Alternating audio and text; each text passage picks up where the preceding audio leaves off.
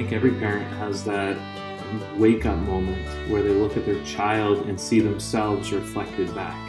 And that's some time for serious introspection and repentance. Welcome to Truth, Love, Parent, where we use God's Word to become intentional, premeditated parents. Here's your host, A.M. Brewster. Have you ever been sideswiped by a car because you didn't check your blind spots? You know, the hardest part about not being able to see things, you don't know what you're supposed to be seeing. The same is true, I found, in parenting. Even when we're at our parenting best, ambassadors for God, seeking only His glory, sometimes we just miss things because we never even thought to think about it. And unfortunately, as the saying goes, we don't know what we don't know. But there is hope for these parental blind spots. There is an answer. Do you remember what happened the first time you sat behind the wheel of a car? Most likely, your parent or the driver's ed instructor introduced you to the driver's seat, and among other things, they told you about those pesky little things called blind spots. You didn't even know they existed, but whether you understood it then or not, you would be glad that you learned about them. That's what we're going to talk about today. We're going to discuss some blind spots that show up in our parenting. And here to discuss this issue is Christian parent and author Tim Challies.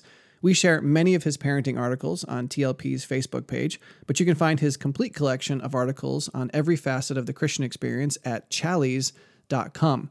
Of course, I'll include a link in the description. Thank you very much, Tim, for joining us today. How are you doing? I'm doing great, and thanks for having me. It's my pleasure. Well, before we jump into the discussion, I just need to point out three things to my listeners that Tim and I have in common.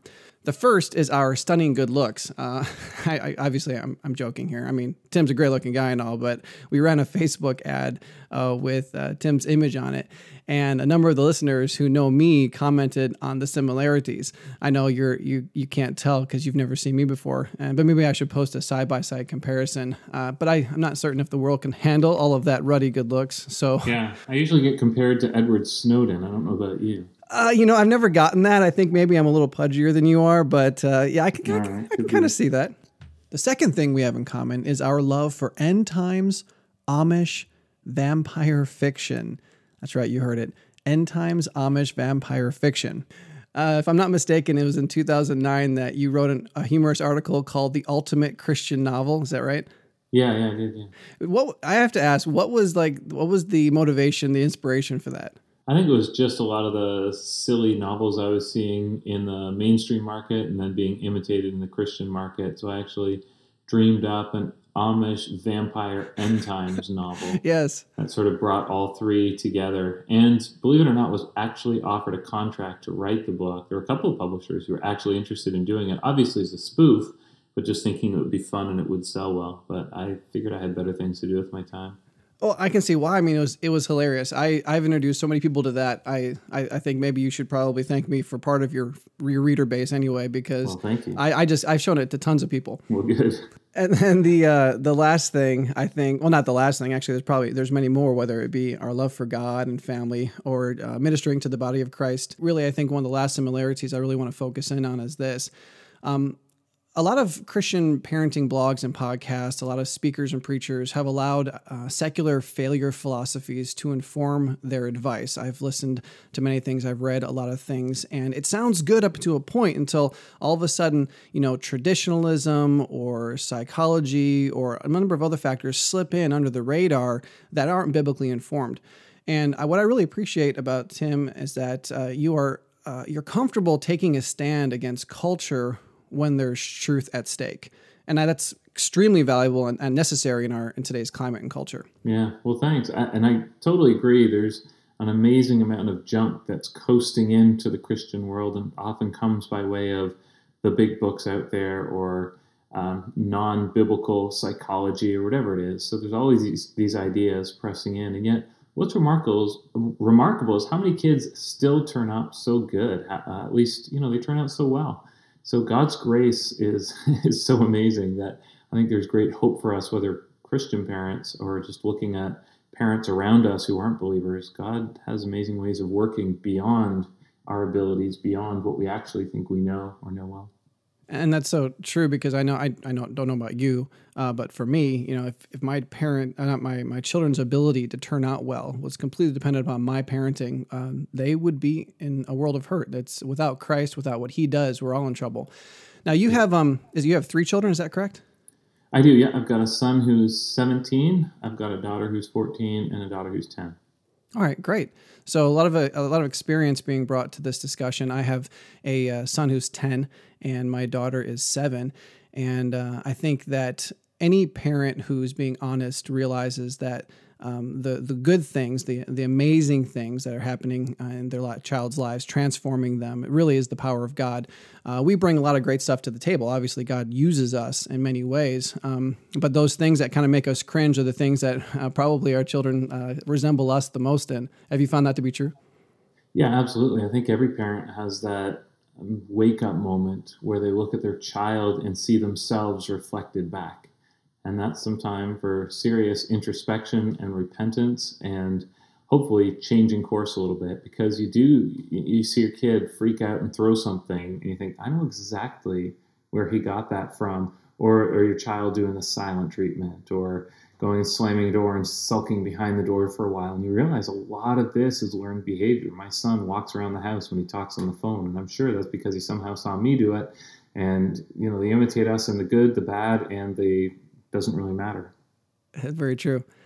Well, I think one of the things that we want to focus on today is this idea of parental blind spots. And I mentioned it in the introduction, how it's so easy for us to just not be aware of these parenting traps, in part because, we just don't see them. And I think a good example of this is your article, Why My Family Doesn't Do Sleepovers. I know for a while there, that was your most viral article. Is that still true now? Yeah, by far, far, far. It's the most popular thing I've ever written. I would say, I think it's been read maybe over 8 million times now, where its next closest would be in the hundreds of thousands, not even at 1 million. Oh, wow. Well, it resonated with me, as obviously did lots of people, I think in a unique way, maybe not. Being a family counselor and working at a home for at-risk teens, I have some personal, unique insight into the darker side of sleepovers, some of the very, very dark sides of sleepovers. And I was just really impressed that you dealt with it in the way that you did, because I think this is a perfect example of a very specific parental blind spot. It's considered a normal, culturally acceptable activity that seems to be an expected, almost rite of passage. But you didn't bow to that idea, and I'm curious why. Yeah, I'd say what's considered normal is to allow your kids to do sleepovers. What's considered abnormal is to raise any flags at all. And I think that's mostly something that's bound to North America. As I've traveled a little bit and spoken to people, it seems less common elsewhere. But we faced a lot, just personally, we made that decision in our family, and that was based on having seen things like I think you're referring to, where we had, just growing up, saw lots of opportunity for children to be harmed. We saw children who had been harmed that way. As I mentioned in the article, we knew a chief of police who had told us, never allow your kids to do sleepovers. We collected all that data and said, you know what? The benefit they would get from it just doesn't outweigh the risk.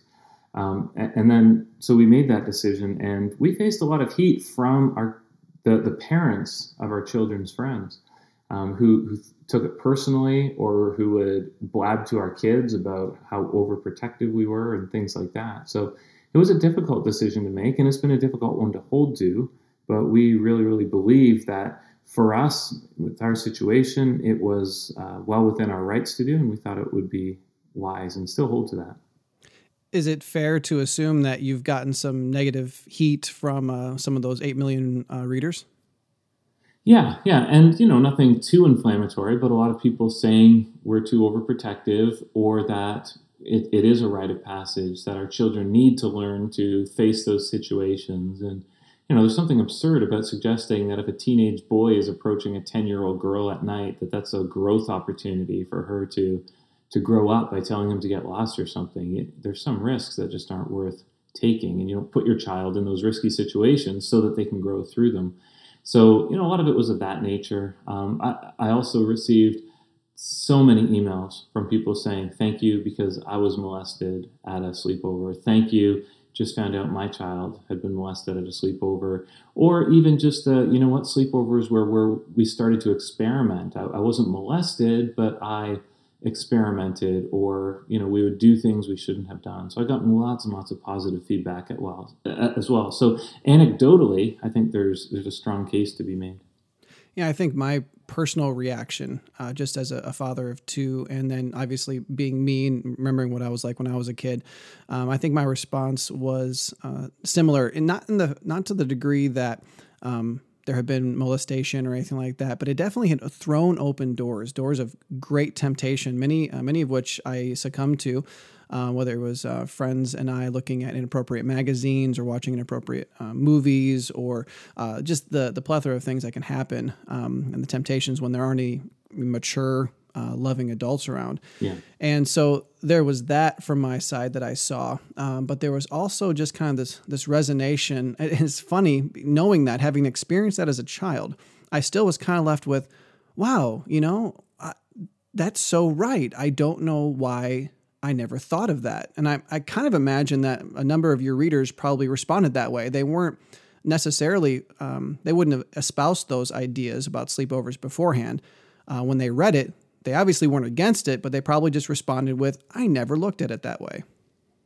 Right. And I think this is why it's helpful to cue this up as you have under the heading of blind spots, because we all approach parenting through our own experience, right? We look at it and say, well, my experience was this, therefore I will or will not do that. Now, I was never abused or molested at a sleepover. I, like you, did some dumb things at sleepovers. As far as I know, my wife had no really negative experiences in sleepovers, but we had heard and we had seen and we had encountered. So our assumption moving in was, let's talk about this and let's lean away from doing it. But that was based on our assumption. So if your experiences with sleepovers have only ever been good, then I think it would be wise to read an article like that one, to think widely and to say, okay, maybe this is one of our blind spots that we should address. And I'm not saying we can make a strong biblical case, thou must not do sleepovers. That's not my point here. I think it's something that every family has to discuss and decide what's best for them, what's best for their children. And there's lots of freedom here. If the Bible doesn't speak to it clearly, we're able to do what we think is the wisest course of action. And then just to put the boundaries on. They will only sleep over in these situations or in these homes or that kind of thing. But what we found is by taking it off the table altogether, we don't have to make individual exceptions. So we don't have this parent coming and saying, hey, you let her sleep over at that child's house, why not at ours? We just take it all off. And I found that very, very helpful. Yeah. So in your ministry, you have you've pastored a church, is that correct? Mm-hmm, yeah. Okay. You've done that. You've parented. You have all of the research and the experience that's gone into your writing. You've counseled individuals, and I'm curious, what other parental blind spots have you encountered that you believe that we should really give some more thought to? Because you know what, maybe our past experiences, that thing wasn't an issue for us personally. But we need to be introduced to the fact that it can be, and it has been an issue for many other people, and we as parents need to be paying attention. Yeah, I think they vary so much from person to person and family to family. I think there's a lot of value in asking others, which can be the hardest thing to do, but to ask other people, what are you seeing in my parenting? Where do you think I may have a blind spot? Because it could be so different. It's the kind of thing where we know we have them. We must, right? We're not perfect. We're not God the Father here, so we've got parental blind spots. The question isn't, do we have them, but where are they? And we need others to help us see them, generally. So God places us in local churches. He gives us friends. He gives us relationships. What better place to go to someone and say, can you think about this? Can you pray about this? Come back to me and just tell me, is there anything? And then humbly to take that. And they may say, you know what, you over-discipline. They may say, you know what, you under-discipline. They may say, I don't think you're training your kids to know the Lord well enough. They may say, you're spending way too much time training your kids, not letting them have fun and explore other things. You know, it could be all over the place. But I don't know how you address blind spots generally without asking for outside input, either through God's word, through prayer, but why not ask your local church? Ask a trusted friend or a pastor. It definitely speaks to the passages in Proverbs in particular that say there's wisdom in multitude of counselors. We've got to surround ourselves with the people who can speak truth into our lives. Yeah, and wouldn't you hate it if something happened and everybody said, yeah, I knew his kids would turn out that way. And yet you have been in the same church as them for 20 years, and they always just felt, I can't tell him that. He's doing this so wrong. We all see it, but we're not going to tell him. His kids are completely wild. He doesn't seem to notice. Or his kids are completely deceptive, but they've deceived him. If you know that about someone, then out of love, shouldn't you tell them? That would be so hard to go to a parent and speak about their children like that. And yet far better to risk a friendship and at least to address it than to risk the lives or souls of children. So perhaps we could say that maybe one of the big parental blind spots in our culture is the fact that just like we tend to have these maverick loner Christians, we also have maverick loner families where parenting is my business, not yours. I'll take care of my kids, you take care of your kids. And maybe we're missing the fact that to be Christ-honoring parents, we've got to be open and vulnerable enough to have the relationships with people where they see our parenting. They really they know what we're doing, and we have the relationships whereby they can come to us honestly and say, hey, this is what we're seeing. Right. So much of that just comes down to basic humility, right? Understanding I don't have all the answers. I am an inadequate parent. I can't do this on my own. I need help. I need other eyes on me. It's only humility that can really get you there. So being a humble person who's willing to risk asking for help, knowing that what you hear may be very, very hard to hear, very painful. Yep. And that's exactly where Christ started in the Sermon on the Mount. We had to realize that we are poor in spirit. We are spiritually destitute. We have nothing to offer.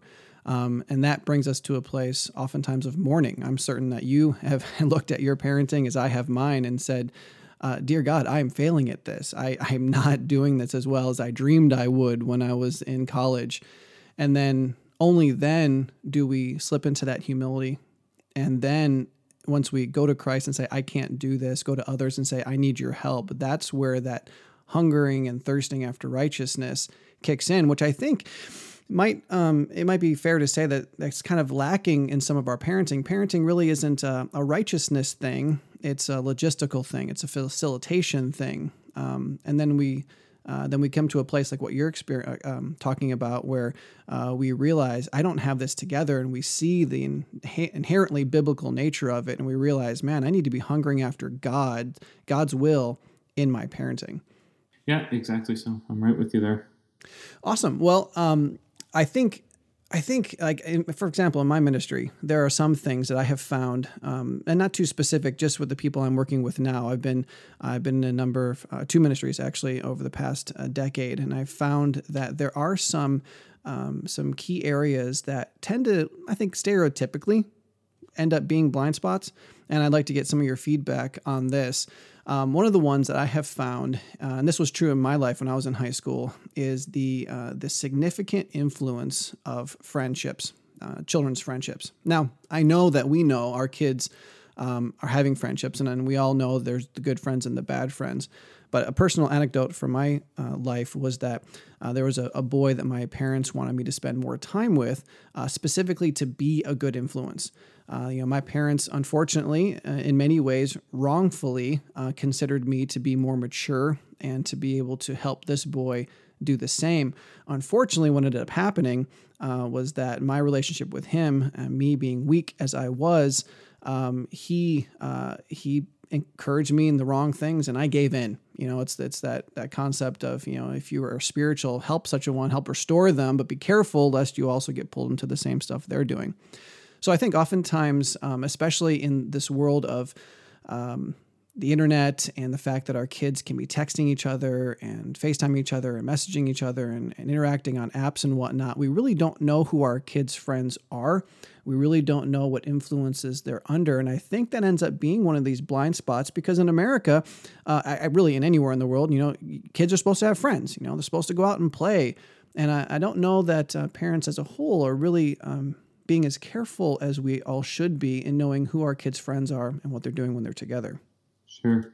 Yeah, and I agree with that. I think a lot of parenting comes down to that tension between doing what's helpful to your children, yet also allowing your children to begin to make their own way through life. So And the trouble is, when children are 6 years old, there's not a lot of 6-year-old peers who are really going to lead them into too much trouble, right? So it's more as they get into their teens, as they progress through their teens, that those bad friends can have a much badder influence, right?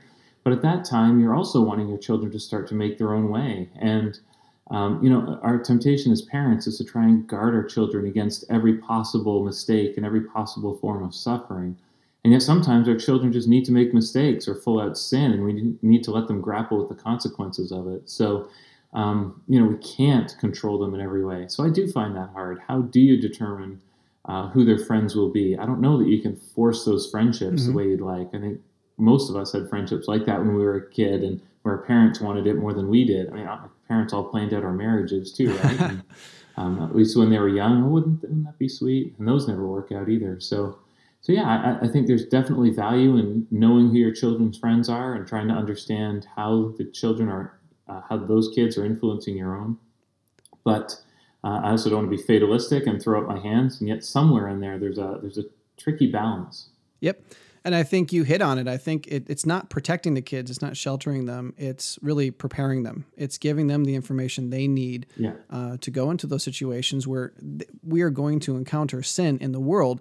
But hopefully we've been prepared, and our faith in Christ and our dependence upon his word is strong enough that in that moment we will respond the right way, which was exactly the issue in my life. I was not mature enough, and I needed to grow some more so that I could respond better. So whether I think, it's entertainment or smartphones or even just being able to answer the failure philosophies that the world throws at us, I think a lot of it comes down to the fact that we as parents just need to realize that our children aren't born inherently knowledgeable of these things, able to answer and give an answer for the things they encounter. And we need to be proactive in preparing them for every little area that can come up because, they haven't experienced it before.